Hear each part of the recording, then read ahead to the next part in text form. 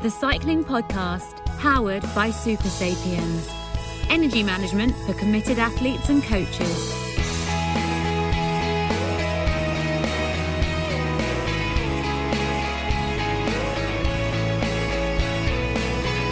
Where are we, Lionel? Well, Daniel, I don't know where you are, but I am in the cycling podcast Not Watford Bureau. Still unwinding from the Tour de France a little bit. Where are you? I'm in London for a couple of weeks. And this is the French call it a recuperation beach, the Plage de Récupération. We don't really have anything quite as lyrical, as vivid as that in English. It's just a period of limbo, isn't it, between the Tour and the Vuelta. Mainly, I was saying this to you the other day, what always amazes me about this period is how little is accomplished in a week or 10 days or 2 weeks or 3 weeks compared to what you do when you're on the Tour de France. You know, you're travelling 400 kilometres a day, 500 kilometres a day, interviewing various people, pumping out various different types of content. I haven't pumped out anything in the last few days.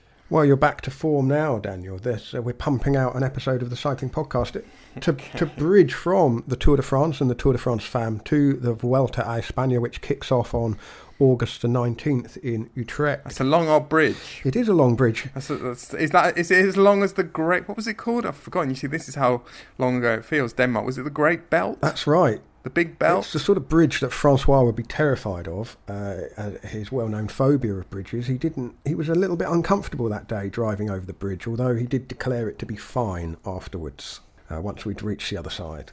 I, of course, on the other hand, have a phobia of belts, as we've discussed before. Of course. Particularly worn by inhabitants of the Low Countries. There were a few of those on show at the Tour, weren't there? Yeah, another in your sort of extraordinary list of things that are and aren't acceptable to Daniel Friebe. We have seen one another. I mean, I was slightly disingenuous there asking where you are because, of course, I know you're in London because we met up a couple of days ago for a bit of a Tour de France debrief. But we really don't mix in the same circles during the Tour, do we? I think I caught maybe ships in the night. Yeah, 2 or 3 glimpses of you dashing around the team buses in the first week. With your camera crew. Didn't even see you at the service stations. Normally bump into you once or twice. The service stations, that's a whole other podcast, isn't it? I mean, I'm prepared for the absolute worst every time I go to the Tour. I know that, they're not going to be replete with wonderful gastronomic delicacies, and yet every year my very, very low expectations are still not met for French service stations. What's happened to Orangina Light? The only crumb of comfort I used to get from the French service stations was I could buy a bottle of Orangina Light, and it's nowhere to be found anymore. Only the full fat version or the full sugar version, is that right? Correct. Oh dear. I don't know. I haven't seen Orangina Light. The horror of the kind of the plastic wrapped sandwiches, or the worst are the supposedly fresh made sandwiches that look like they've been sat there for a couple of weeks or so, and then your suspicions are confirmed when you tuck into yet another baguette with rosette. The rosette baguette is the one with the salami and the cornichons in, isn't it? In this summer of drought and canicule, heat wave, as the French say, and hosepipe bans and so forth, I think you could irrigate the whole of France with the moisture in a couple of those sandwiches and salads. They're always just wet, aren't they? Very unpalatable. The disappointing taste of July lunchtimes at the Tour de France is perhaps another podcast. But we should crack on and review some of the things that have happened since the Tour de France finished. First of all, I have to say a big, big thank you to Rose Manley, Lizzie Banks and Anna-Marie Rook, who covered the Tour de France Femme so brilliantly. Daily coverage of the race. It was a fantastic race, especially the 2 mountain stages. I know a bit of controversy about the TV missing all of the action the day Annemiek van Vleuten really turned the race on its head, but even what we were able to see was sensational stuff. I suppose this is a very brief racing news roundup because, as ever, the San Sebastian Classic took place the weekend after the Tour de France, and it was another Remco Evenepoel masterclass, attacking 44 kilometres from the finish. At one point, Pavel Sivakov and Carlos Rodriguez of Ineos Grenadiers were working well together. Sivakov ended up second, and Tiesj Benoot of Jumbo-Visma were third. Did you see any of that, Daniel? Yes, I did, Lionel. It was in some ways, in some respects, a bit of an action replay of 2019 and Remco winning, but also in some ways very similar to the way that Remco won Liège-Bastogne-Liège. And, well, this was predictable, but it's obviously given rise to a lot of speculation, outlandish predictions about what Remco might do in the Vuelta a España. He is the favourite, I noticed the other day, the bookmaker's favourite for the Vuelta a España, which I think is getting, well, the bookies getting out over their ski tips slightly. I know these things are a reaction to how much money is being staked, but I think that to put him, even if Primož Roglič doesn't make it to the Vuelta, and put Remco ahead of people like Simon Yates, Jai Hindley in the betting is a bit of a stretch. Well, echoes of the Giro d'Italia a couple of years ago when he went in as one of the hotly fancied riders making his Grand Tour debut, and it all came rather unstuck. I mean, it can't go as badly as that. I guess he would take a steady as she goes type of welter, I would have thought. But an impressive one-day Palmares building for Evenepoel, certainly. The stage racing has carried on. The World Tour continues with the Tour of Poland, which actually finishes today. And as we record, Ethan Hayter of Ineos Grenadiers is in the overall lead, ahead of Thymen Allensman of DSM. Allensman won the Stage 6 time trial yesterday. Hayter's lead is 11 seconds. Pello Bilbao is third at 18 seconds. And he should hold on to that. I don't want to speculate, tempt fate. But given the course for the final stage, Ethan Hayter looks like he may well take his first World Tour stage race win. He took the overall lead from Sergio Higuita of Bora Hansgrohe. Higuita had won stage 3, and the other stages have been won by Olav Koy of Jumbo-Visma, Gerben Tyson of Intermarché, Pascal Ackermann of UAE, and Phil Bauhaus of Bahrain. A kind of lower half of the Premier League sprinters week, really, the Tour of Poland this year, perhaps.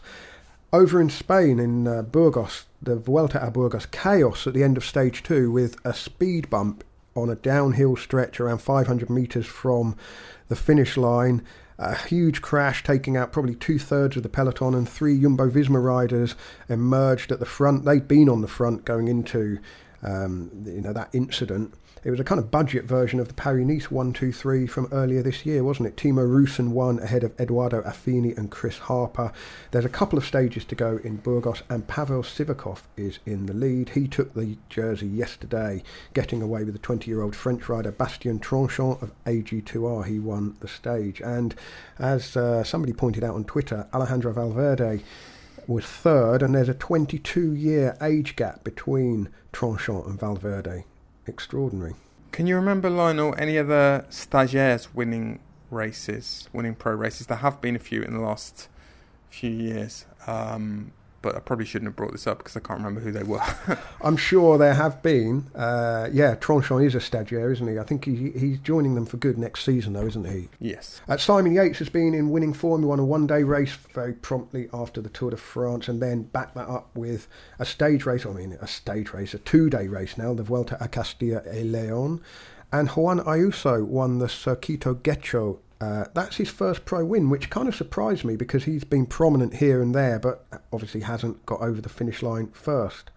But the UAE Team Emirates rider has got his first pro win. I know, Daniel, you're very excited about the Commonwealth Games. Yes, Lionel. Well, they're taking place on some of my home roads. Mark Cavendish was training yesterday around Kenilworth, which is a few kilometres away from where I grew up. I was exchanging messages with him yesterday, telling him about the 200-metre stretch at 5%, just outside Kenilworth that used to be my Alpe d'Huez circa about 1994. So this is the Daniel Friebe Classic, is it? Yes.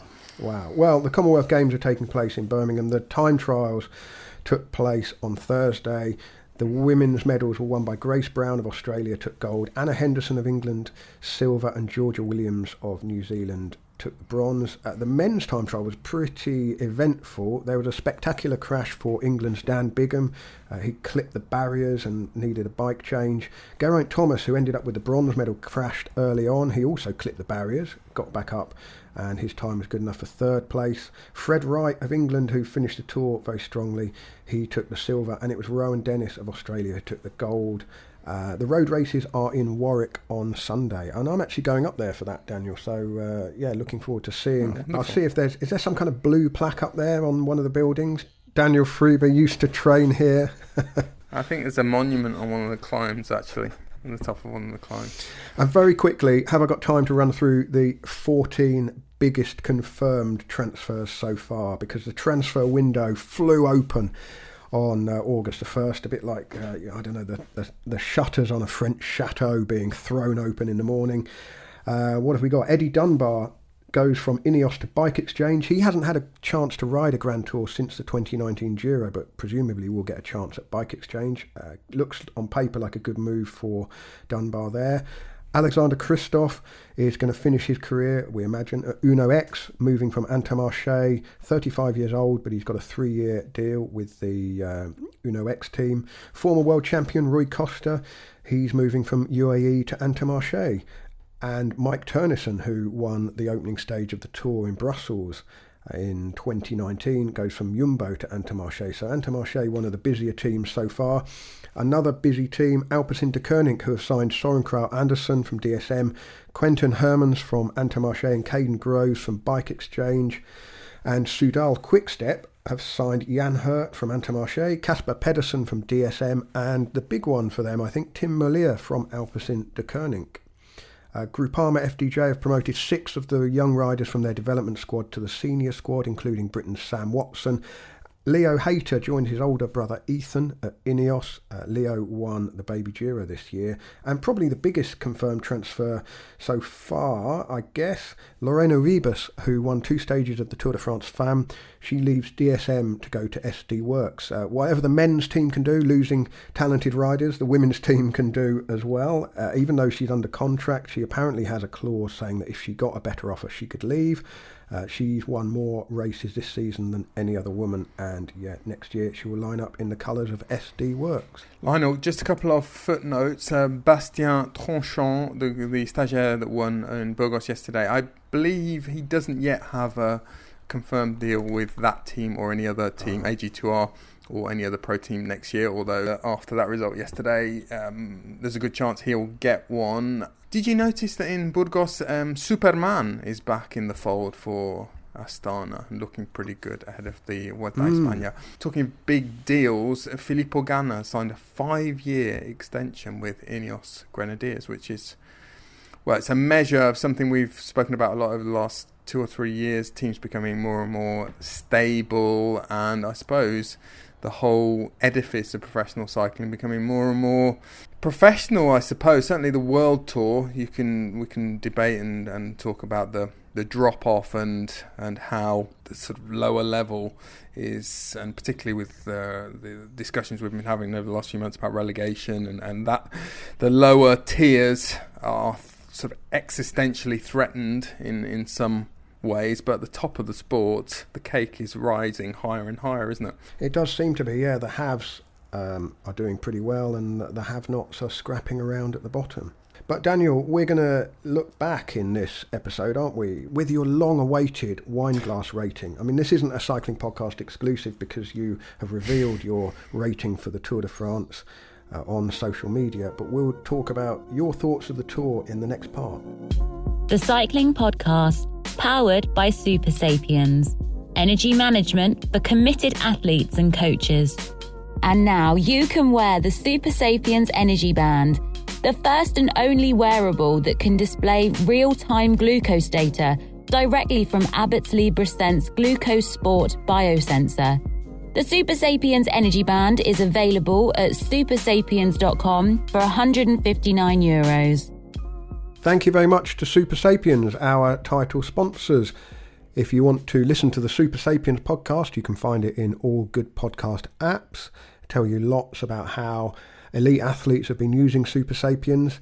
And Super Sapiens have actually done their own survey of users recently, and 70% of those users surveyed said that Super Sapiens had improved their daily food management or eating habits. 61% said that Super Sapiens had improved their daily lifestyle or training quality, and 57% say Super Sapiens has helped reduce the number of times that they bonk or feel low energy or unexpectedly lose pace or power during exercise. To find out more about Super Sapiens, go to supersapiens.com. Daniel, your patented system of rating the Tour de France by allocating a number of wine glasses out of 5 is long established now. I think you stretched back to 2002. 2000. Is that right? 2000. 2000. That was the first edition you covered as a journalist? No, actually 2001 was, or 2001 was the first one I covered on the ground, at least. I mean, what's the criteria here? Well, that's the thing. Reveal your rating. Well, it's like the recipe of Coca-Cola, Lionel. It will never be revealed, although most people assume that it has something to do, or that it is solely to do with the general classification battle and how suspenseful, how dramatic that is. That's definitely one component, but there are lots of other elements to it.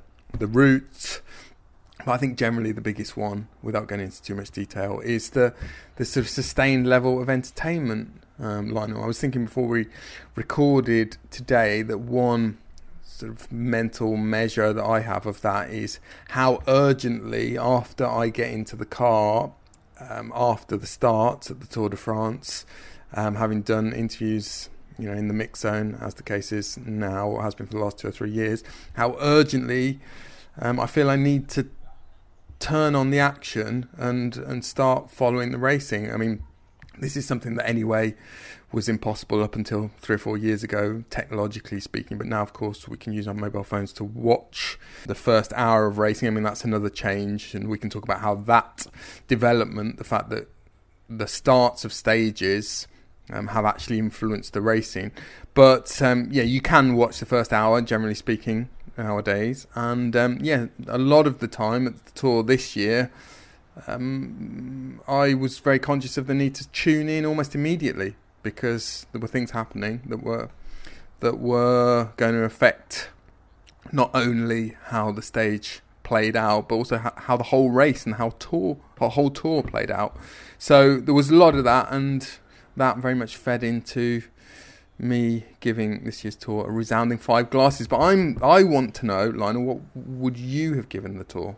Well, that's a good question, Daniel, because when I saw your 5 wine glass rating, I did wonder whether you'd been standing out in the direct sunlight for a little bit too long, because you're quite a harsh marker, I think. I think sometimes you've got a reputation, perhaps not even borne out by previous ratings, but... I'm the AA Gill. Yeah, the assumption is you're quite tough to please.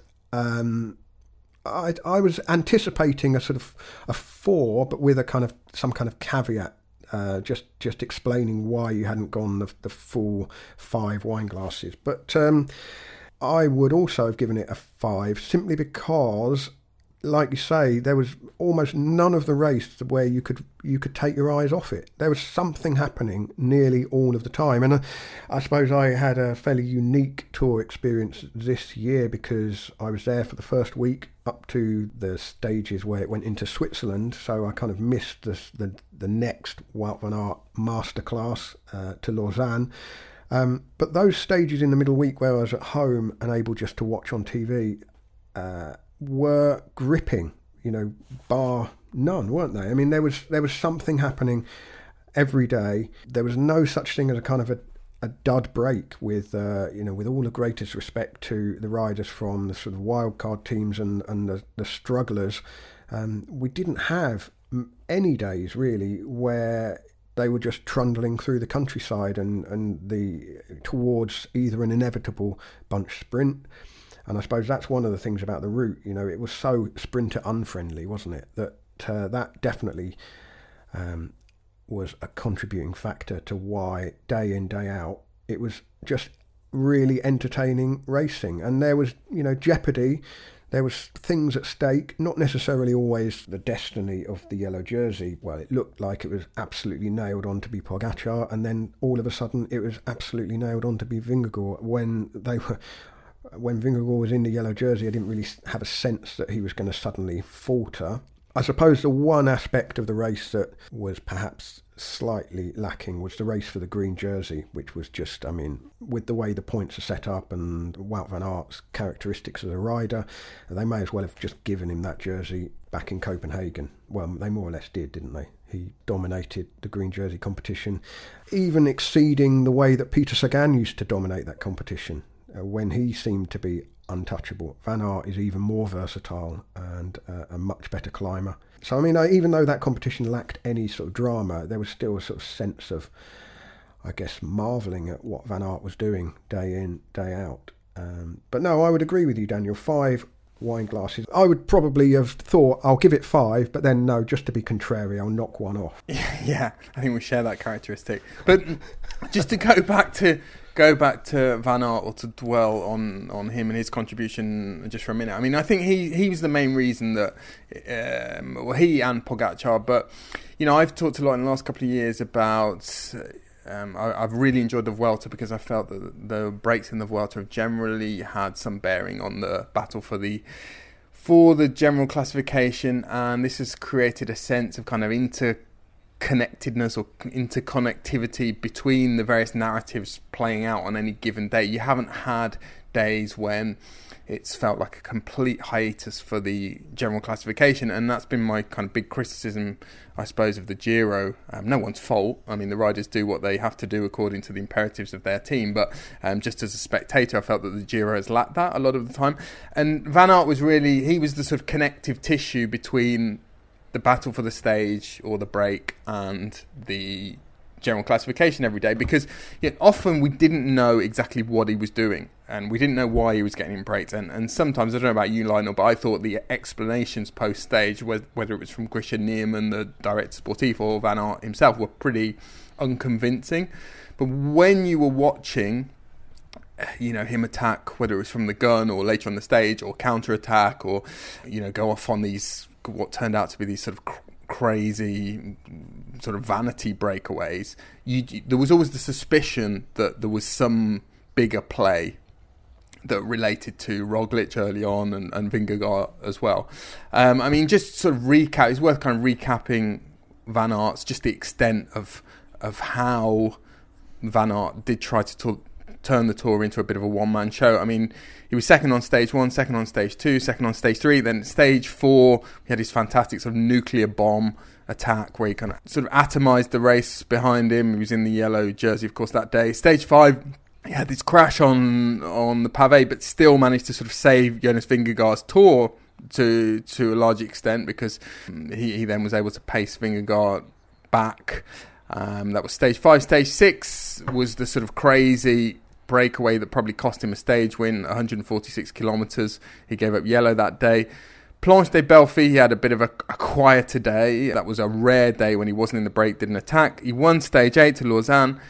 Stage 9 to Châtel, he was in the big move that yielded, Bob Jungels and his stage win. Stage 10 to Megève, again that day he had a 148 kilometre rest in the peloton through the Alps.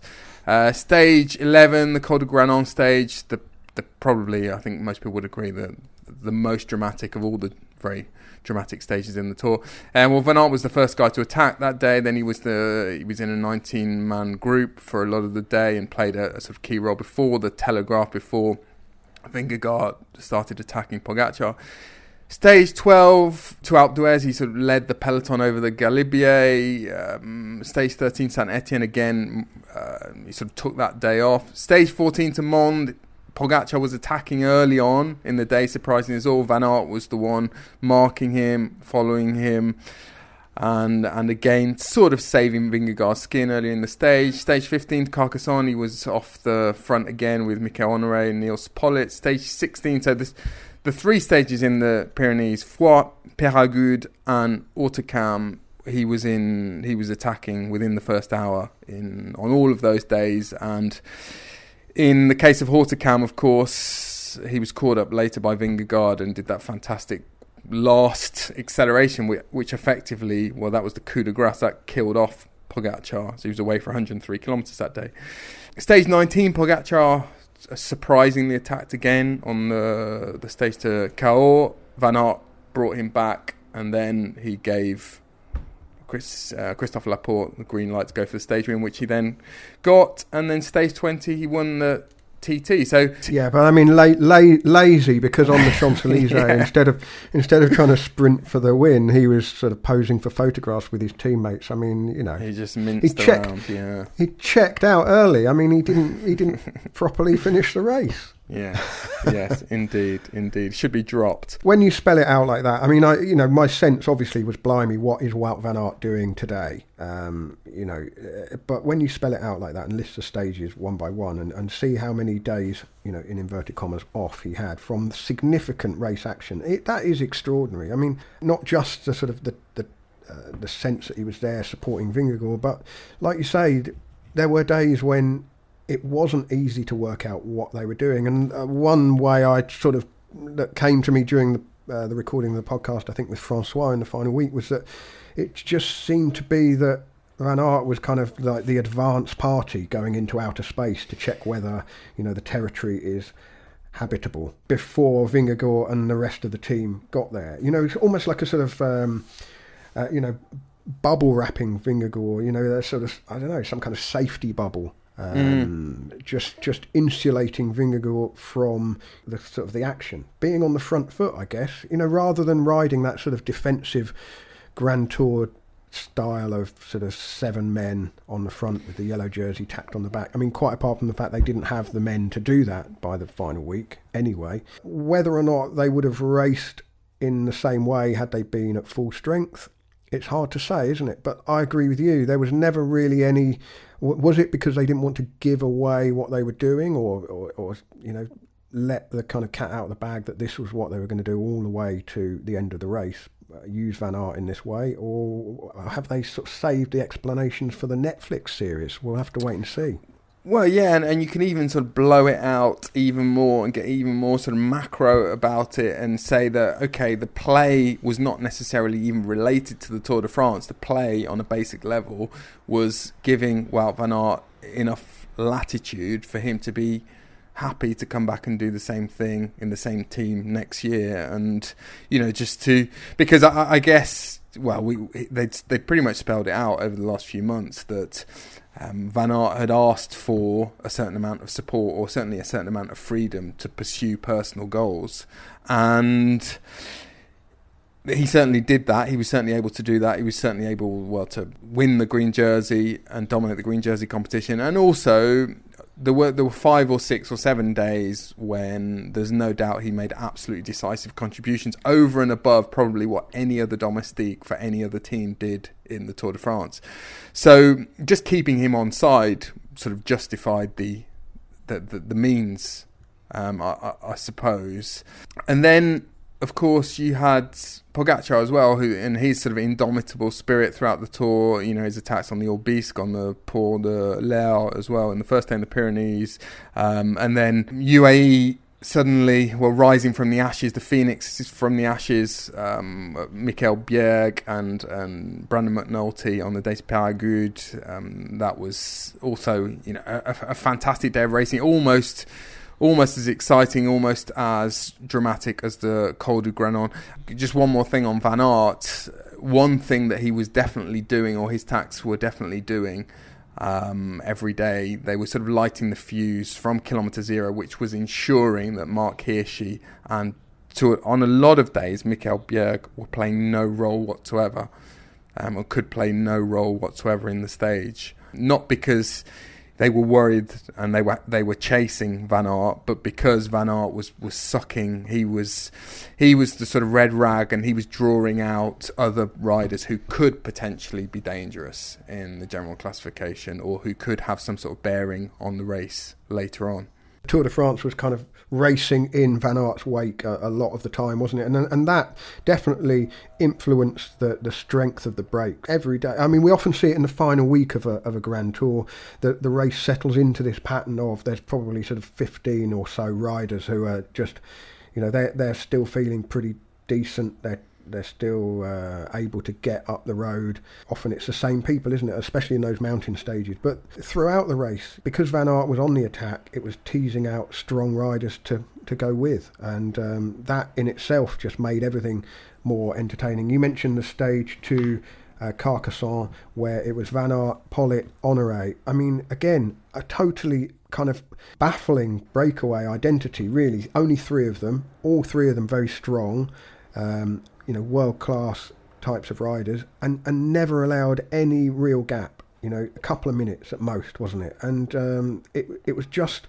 tense racing. It wasn't a soft break just sort of sitting on television. It was what on earth is going to happen here? How is this going to play out? Of course, Van Aert eventually sat up, didn't he, and left the other 2, fairly doomed from that point on, really. But it just made the racing tense and, exciting because of that tension, really. And I suppose that's really what characterised the entire 3 weeks. Chute à l'arrière du peloton, cycling podcast team car at the back of the pack, please. That's Seb Piquet, the voice of Radio Tour, to remind me to tell you that this episode is sponsored by Noom. Regular listeners will know that I lost weight using the Noom app. I signed up for it last September, and over a period of a number of months, I lost almost 20 kilograms, got down from 90.4 kilograms to just under 71 kilograms. I put on a couple of kilos over the last month or so, largely as a result of being at the Tour de France. It is harder to keep track of calories when eating in restaurants every day, and it's harder to stick to some of those good habits when on the road. But I'm not particularly worried because I'm still within the window of weight that I set myself. I'm just using the Noom app still daily, but in a slightly different way now. I'm using it to make sure that my portion sizes don't creep back up again. I'm using it just to keep myself accountable so that I know each day whether I'm roughly on track or not. I'm just not using it to actually lose weight. I'm using it to just maintain weight and make sure, as I say, I don't creep in the wrong direction again, because well, if I slip back into my old habits of snacking and serving myself meals that were, frankly, far too large for me, I will undoubtedly gain weight, even if I'm exercising. So I'm just using Noom now to just maintain and keep me where I'm at. If you'd like to lose weight for good, sign up for your trial at noom.com/cycle. That's noom.com/cycle. So there was that, Lionel. I think on the word days when, Bob Jungels winning in Châtel and Hugo Hull, for example, winning in Foix, they were days when you might say, okay, it wasn't as exciting as Yves. It had been Pogacar and Vingegaard fighting it out for the stage win, but there was a couple of great human interest stories. Jungels, who's had a terrible couple of years and come back against the odds and had almost missed the Tour, right down to, I was at the team presentation and we were waiting for him to turn up, didn't know whether he had tested positive for COVID or hadn't. Finally did take the start and then won a stage. So that was one of these, as I say, sort of cameos, human interest stories, which added a lot of spice as well to the Tour. And then Hugo Hull as well. I think most people, having watched him win in Foix, are familiar with the story about his brother having died 10 years earlier, and how his whole career really has been a monument to his homage to his brother. And so that was heartrending to watch and very enjoyable to watch. There were some absolutely classic stages. The Col de Granon is one of the great stages when Vingegaard, they're always great stages when someone's sort of veil of invincibility is shredded. The Les Arcs stage in 1996 when Indurain finally cracked. It's memorable for many things, that stage, but that's certainly a classic. And the Pralou stage in 1975 where Bernard Thévenet took down Eddie Merckx, the first guy to do that. These are always highlights of any era, and that's certainly going to be the case of the Col de Granon. That was a fantastic stage, Autocam. And I think, Lionel, I don't know whether you agree, but the Pogacar-Vingegaard sort of seesaw, maybe that's one thing it lacked, that it didn't go back and forth many times. As you said, seemed like Pogacar was going to win, and then it seemed like Vingegaard was going to win. Maybe, it lacked the sort of back and forth of a sort of 1986 Le Monde and the yellow jersey going from one to the other and seeming as though it might go the other way again. But what it did have was the sense that the future, the immediate term, and also the medium term, and maybe even the long term of professional cycling was being redrawn in real time and re-scripted. It felt like it had a big bearing on the next few years. And you also felt that this was the absolute gold standard, not only of what is currently happening in professional cycling. These are the best riders around at the moment at full power, but I think we all feel that this is an extraordinary generation. I think we feel that this is professional cycling reaching a sort of new apex, and Pogačar is a guy, you know, who we thought was going to be the next Merckx, was going to win for the next 5, maybe even more years, and now suddenly he's been joined on the top of the perch by another rider who we really didn't see coming, or certainly until last summer we had no idea was coming. And I think that there was a gravitas to the whole race and that battle. As I say, the sense that an era, an epoch was being redefined before our eyes. I don't know if you shared that sense.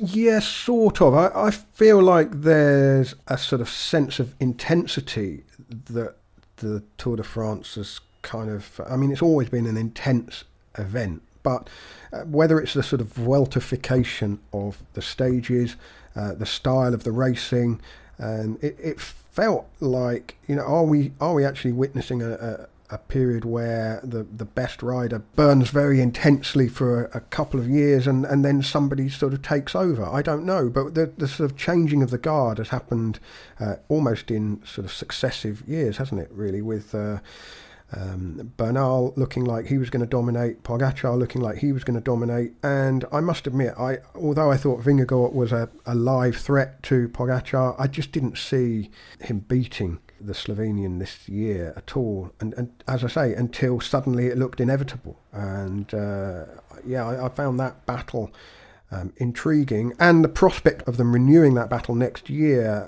perhaps with some other actors in the mix as well. That is something to look forward to, I think.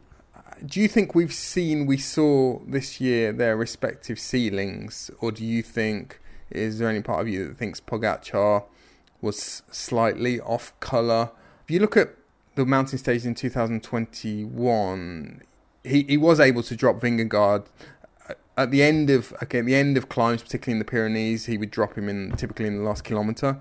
He did a couple of times, and of course there was the stage to Le Grand Bornand early in the race when I think Vingegaard hadn't quite settled into or he hadn't become comfortable with the idea that he was now the leader, and I think probably he could have got closer to Pogačar that day than the 3 minutes or whatever that he ended up losing. But there's no doubt that Pogačar was a better climber than Vingegaard in the 2021 Tour, and then that was very much reversed this year. I don't think anyone would argue that Vingegaard was simply stronger in the mountains.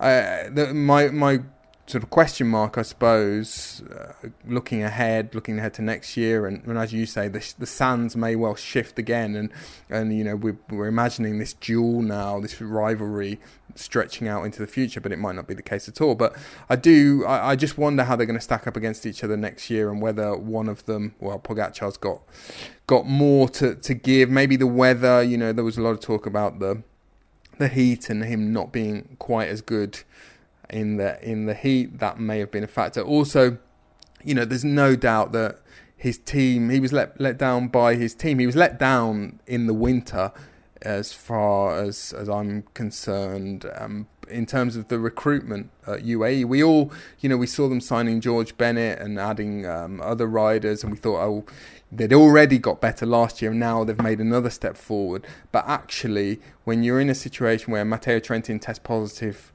for COVID a few days before the race, you're replacing him with Mark Hirschi. I mean, it's like the sort of chef running out of goat's cheese salad and someone ordering a creme brulee instead. It's, you know, they're not like for like comparisons at all. They're like for like replacement at all. Hirschi's case, I mean, he wasn't ready anyway. Essentially, he's a climber or a punchy climber, and what they needed was an experienced rouleur. And if you look through their roster, I mean, I heard that the two other riders who would ordinarily have replaced Matteo Trentin were Corvi, who won a big mountain stage at the Giro, or Ulissi, neither of whom are that sort of experienced rouleur who would have looked after Pogacar on the cobbles and in the first hour and a half of mountain stages. So that's definitely somewhere where, again, I'm sure they will address some of that in the winter, but the way they did it last year does not inspire that much confidence in me. And Jumbo-Visma seem to have just added more pieces to the puzzle every year. And I did get the feeling that this year they had finally completed the puzzle of what was required to win the Tour. And I don't think that UAE are only 1 year away from doing the same thing. I still feel that they're some way short of of Jumbo-Visma, sorry. Yeah, I just lastly on Pogacar, I mean, it's the first time he's really pushed as well. That's the other thing. You know, he sprung the real surprise in 2020 in the time trial at La Planche de Belfi, of course, and then he won convincingly in 2021. I mean, the time gaps were significant pretty early in the race, weren't they? And he could just hold everybody at arm's length. And even when he did falter slightly under pressure from Vingegaard, it wasn't in any way critical. This was the first time he met someone who was his match, and perhaps there was an element of surprise to that, and that when he went searching for the gear required to shake off Vingegaard, it just wasn't quite there. You know, he thought there was more to come, and it just wasn't there when he needed it. And Vingegaard got himself into the position largely, as you say, thanks to smart team riding, which again you kind of put into context after it's all finished. At the time, I couldn't quite see the pattern of what they were doing, but they clearly were protecting him in a slightly unconventional sort of way. But when it really mattered, they had bodies around him, didn't they? But yeah, it will be interesting. You know, Pogacar, if he did underestimate Vingegaard or think that he had the measure of him, he won't make that same mistake a second time, I'm sure. The Cycling Podcast is supported by Science in Sport. Science in Sport. Fueled by science. Thank you very much to Science in Sport for supporting the Cycling Podcast. As ever, you can get 25% off everything at scienceinsport.com with the discount code SISCP25. Of particular interest to endurance athletes, especially cyclists, is the Beta Fuel range. Athletes have been shown to tolerate 120 grams of carbohydrate per hour, which is significantly higher than the 90 grams previously recommended. This is Professor James Morton, Science in Sport's Director of Performance Solutions, talking about the recipe and the blend that goes into creating Beta Fuel. Well, the science behind the new Beta Fuel range really relates to the concept of using two different types of carbohydrate, that being maltodextrin and also fructose. And we've known for many years, of course, that carbohydrate improves performance, though unfortunately our upper limit to glucose ingestion and utilisation is usually around 60 grams. However, when you add fructose to the blend, then you can increase the total amount of carbohydrate that we use during exercise. Now, traditionally, the way that we put glucose and fructose together was a 2-to-1 ratio. What we now know is the optimal ratio for digestion, absorption, and actually carbohydrate utilization is around 1 to 0.8. So the science behind Beta Fuel is putting both of those sugars together in an optimal ratio to enhance the amount of carbohydrate that's digested, absorbed and used to ultimately make you go faster. Daniel, there was an intriguing three-way battle at the Tour de France this year. I'm not talking about the race itself, I'm talking about the three designs, the map jerseys that the listeners all voted for, and, well, the winning jersey was Dot. I mean, what was your verdict on that? I agreed with it, Lionel. I agreed with it. I was aware of this whispering campaign being orchestrated by Francois Thomazeau in favour of the Czech jersey, which I think revealed his age, to be honest. Sorry, Francois. I think the millennial choice, and I do just sneak in to the age bracket that is considered millennial. I think the millennials went for their voice won out in the end. Indeed, yes. Well, the Dot jersey, which everyone can have a look at on thecyclingpodcast.com.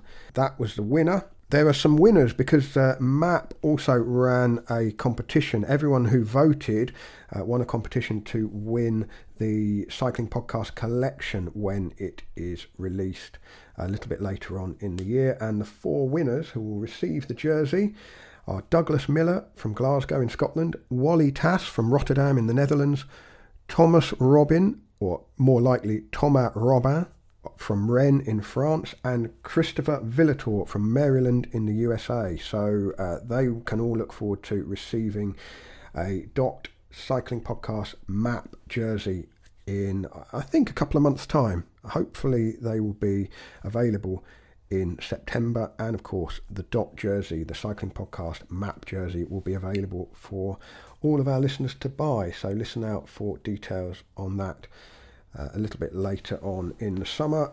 Map.cc is where you can have a look at all of MAP's clothing, both on and off the bike. Daniel, anything else from the Tour this year that really sort of sticks in the memory? Well, again, some of the sort of smaller storylines, plot lines, I think, early on in the race, obviously we're in Denmark.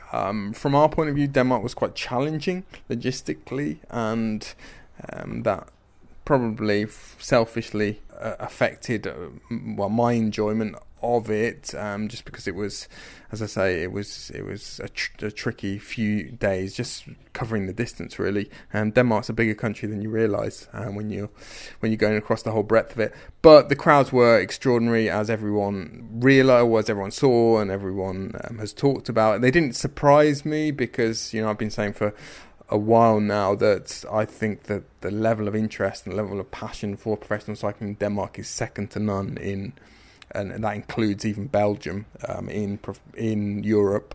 Sort of base that on working alongside Danish TV crews, particularly over the last few years, and the sort of the level of the intensity of their coverage. The number of Jonas Vingegaard questions they managed to shoehorn into it. Interviews with any rider of any nationality is a good gauge. But so that was terrific from the point of view of the race, and obviously ASO would have been absolutely thrilled with the response there. And then we had this... Sorry, Daniel, do you get the sense with these starts, though, that, they were 2 fairly calm, neutralised days of racing, really, weren't they? They were the only 2 days, really, where... and I'm not going to say soft break, because Magnus Cort was, he was riding... extremely hard to, get the King of the Mountain jersey for one thing.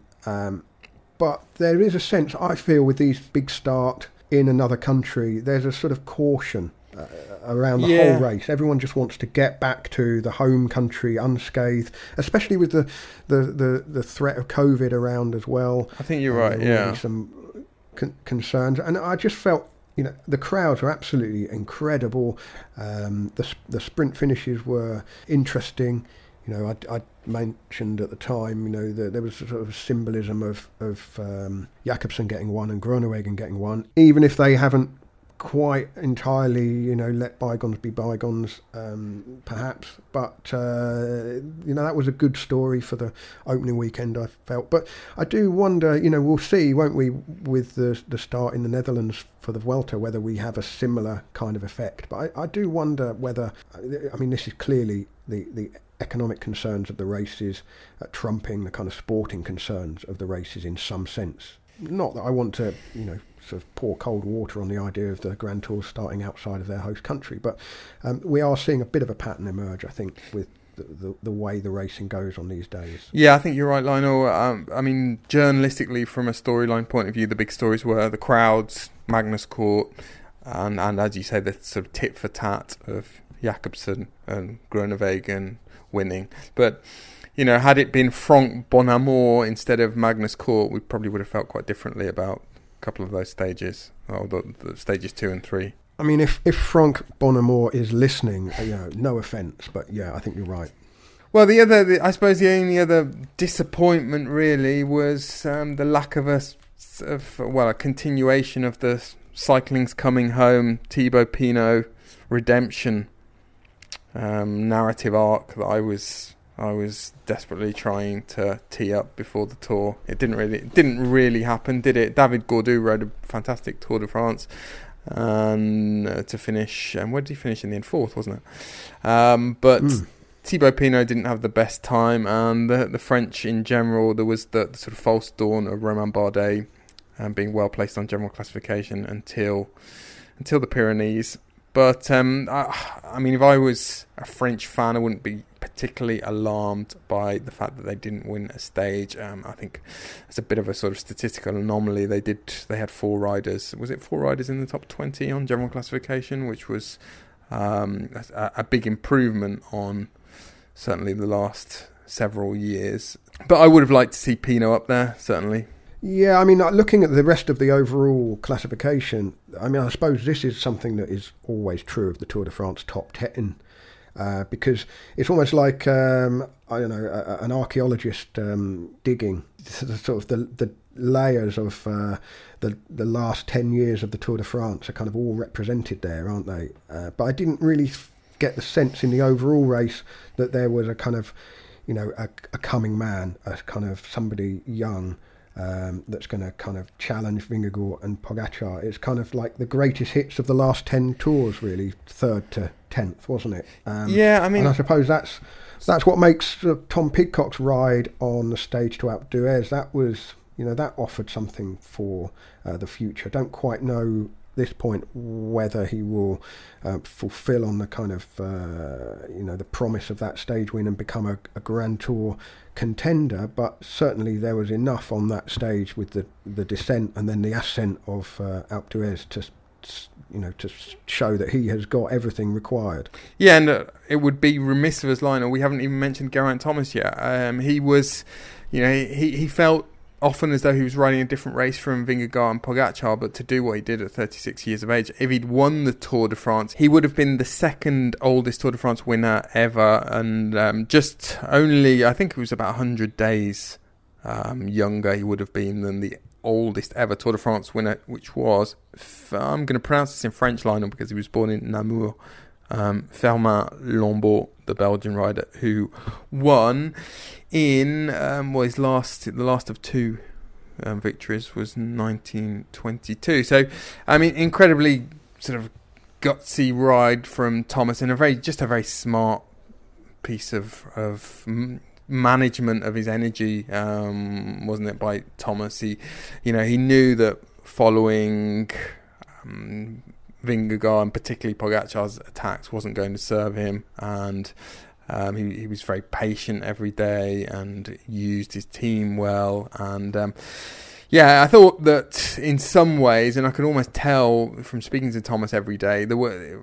in some regards, he found this result as gratifying as when he won the Tour de France in 2018. It felt like almost a more difficult undertaking, given, you know, how long it's been, you know, since he was really considered a favourite to win the Tour de France, and the fact that going into this year, few pundits would have tipped him to be challenging for the podium. But he had this fantastic, you know, unnoticed by most people, he had this fantastic build-up to the Tour. I mean, obviously we all saw him win the Tour de Suisse in June, but prior to that, he'd finished every stage race he'd done. He'd sort of sailed through every one. Hadn't had the problems that he'd had in previous years, and it's really having a fantastic season, or was having a fantastic season up until his crash in the Commonwealth Games yesterday.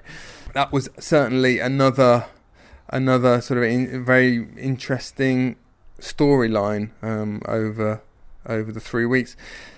Just on the tour in general, Lionel, I mean, we all obviously watched the Tour de France Femmes, which came immediately afterwards and was a great success. And yeah, this really relates more to our experience covering the race than it does to the pictures that people see at home. But, you know, just watching the Tour de France Femmes, it was so sort of refreshing, you know, because it was a different cast of characters, and it was a different style of racing, different distances, different course.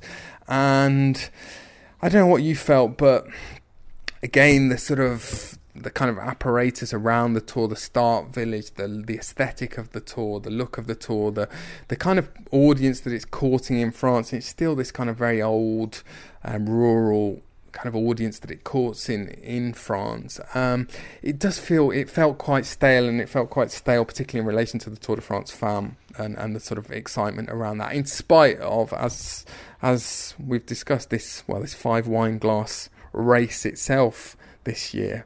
I know what you mean. The Tour de France is kind of, I've said it before, it's kind of business, isn't it? And it gives off a kind of a, corporate is perhaps not quite what I mean, but they're just a type of sponsors that are associated with the men's Tour de France. Like you say, they are courting a particular demographic in France, and yet they have this balance of trying to cater to a huge international audience as well. I suppose when you boil it down, the Tour de France is just not that cool, is it? When compared to the Giro d'Italia, for example, there's something kind of cool and aspirational about the Giro, and the Tour de France just feels, I guess, that bit more business-like. It is, the focus is much more on the kind of the racing, the getting a result from the Tour de France to kind of, everybody justify their existence in the sport, really. There's a sort of, as much as the racing was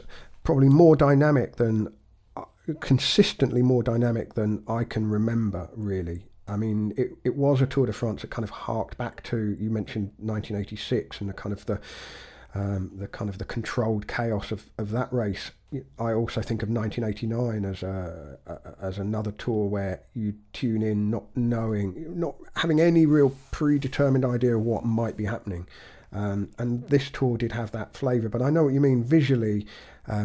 From a sort of graphic design point of view, it just needs a kind of lift, doesn't it? It needs a sort of refresh. It needs a spruce up. And, Lionel, a lot of people were back at the Tour this year for the first time in 3 years because of COVID. And it does feel like, we've sort of emerged post-COVID into a new reality in terms of, the issues, some of the issues facing the world generally. And some of those, obviously, the Tour itself has kind of addressed in a certain sense by, at long last, launching a women's race and women's edition Tour de France Femmes, which was, as I say, a great success. But, to go to the Tour this year and, to see the number of vehicles following the Tour and the number of vehicles choking up roads, coming down from mountaintop finishes, and the publicity caravan, which has not changed. It has not moved 1 millimetre in terms of what it is, the rubbish that it litters the side of the road with. And the unfortunate reality is that, and there are statistics about this, is that a huge proportion of the people that go to watch the Tour de France at the roadside do it for the publicity caravan. So that is going to be a difficult circle to square for the Tour in future. But it's dozens and dozens of vehicles consuming a huge amount of fuel, and this applies to the flight from Denmark and the whole caravan, the whole circus that has to move from one country to another.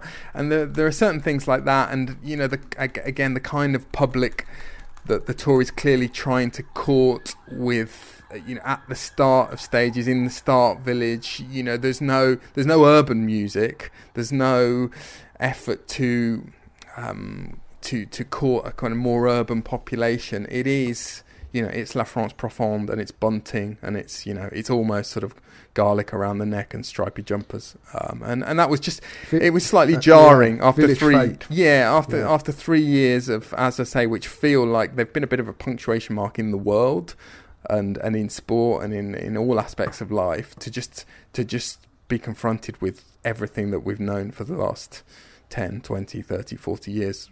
Just, as I say, it jarred a little bit. I mean, this is the sort of stuff that should really knock off half a wine glass, really. Should just say, I mean, not to kind of leap to the defence at all, because the moves are pretty slow, really. But more vehicles in the convoy are either all electric or hybrid vehicles. I know that is something that the Tour has been trying to address.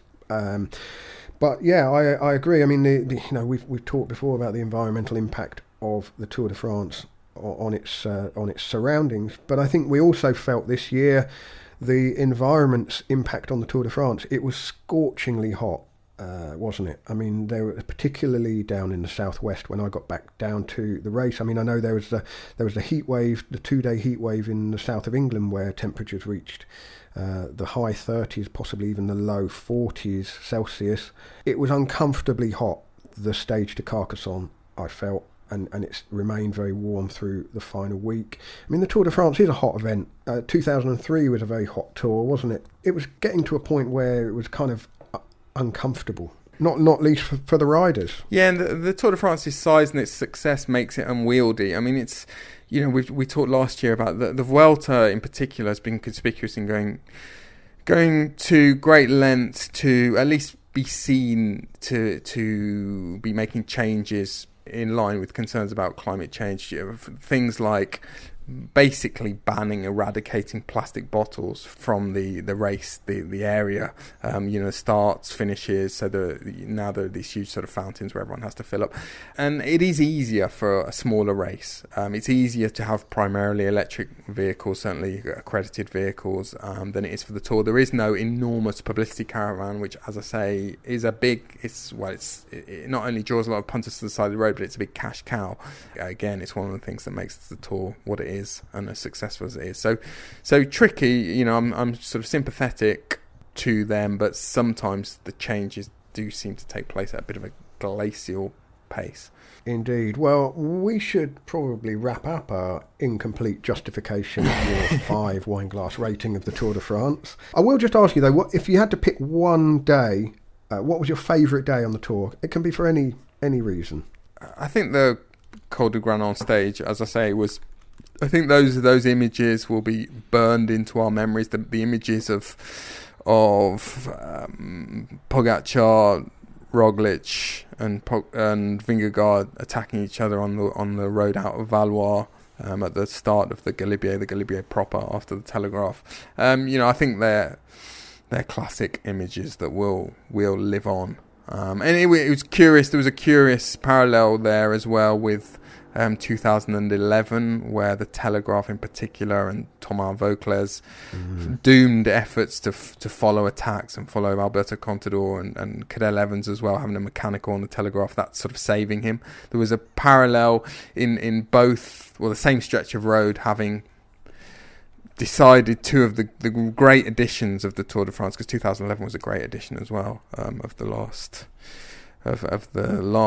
sort of era. Well, we should continue on this bridge between the Tour de France to the Vuelta a España. We will be back next week with a look ahead to the Vuelta and what we can expect from the third and final Grand Tour of the season. Daniel, you're going to be there certainly for the Spanish stages. Jumping in, ignoring the 3 days in the Netherlands. Well, we won't be ignoring the 3 days in the Netherlands at all. We'll be covering those, but you'll be jumping in on the road in Spain, won't you, from stage 4 onwards? Joining in the Basque Country, correct. So we will talk about the Vuelta a bit next week as the start list starts to take shape, and we'll look ahead to some of the key stages. In the meantime, just to wrap up our kind of Tour de France coverage, it's not too late, I don't think, to get the Cru de Flaneur. Was that the name of the collection of wines that Greg Andrews put together for Divine Cellars? And Daniel, you made the podcast. Yeah, sampled by and enjoyed by, among others, one gentleman who rode the Tour de France. Owain Doull told me one day at the Tour de France that he'd ordered a case and I think his parents, in fact, were enjoying them. I assume, I trust that Owain didn't have the case on the EF education team bus and he wasn't tucking in post-stage every day. But yes, that is still available, Lionel, from divinecellars.com. Letter D, vinecellars.com, and we'll be unveiling our Vuelta selection very soon, and I think I'll be putting out a podcast with Greg Andrews to discuss that. As ever, it's very much an optional listen. We're very aware that it's not for everyone. You don't want to hear me droning on about grape varieties and Greg for 40 minutes or an hour or whatever it is, but some people very much enjoy those episodes. I wondered if that was the wine police just in the background there. The sirens, I don't know. Just lastly, to mention also the new book that the Cycling Podcast has published in English. It's originally a French book by Olivier Haralambon, and it was published in French, and it's been translated by Francois Thomazeau, and it's called The Cyclist and His Shadow. It's on sale. You can find a link from our website, thecyclingpodcast.com. There's two different editions. We have the UK and rest of the world rights, and there's a separate American edition, but there's a link for anyone who wants to buy the book. Will be able to do so. Go to thecyclingpodcast.com, and if you are a best friend of the Cycling Podcast, that will be this year's free gift for you. So look out for an email from us asking for your details so we can send you a copy of the book if you are a best friend of the Cycling Podcast. That's our thank you to you for your support. All that leaves me to say, Daniel, is thank you very much. We'll reconvene next week. We will, Lionel. Thank you. The Cycling Podcast was created in 2013 by Richard Moore, Daniel Friebe and Lionel Burney.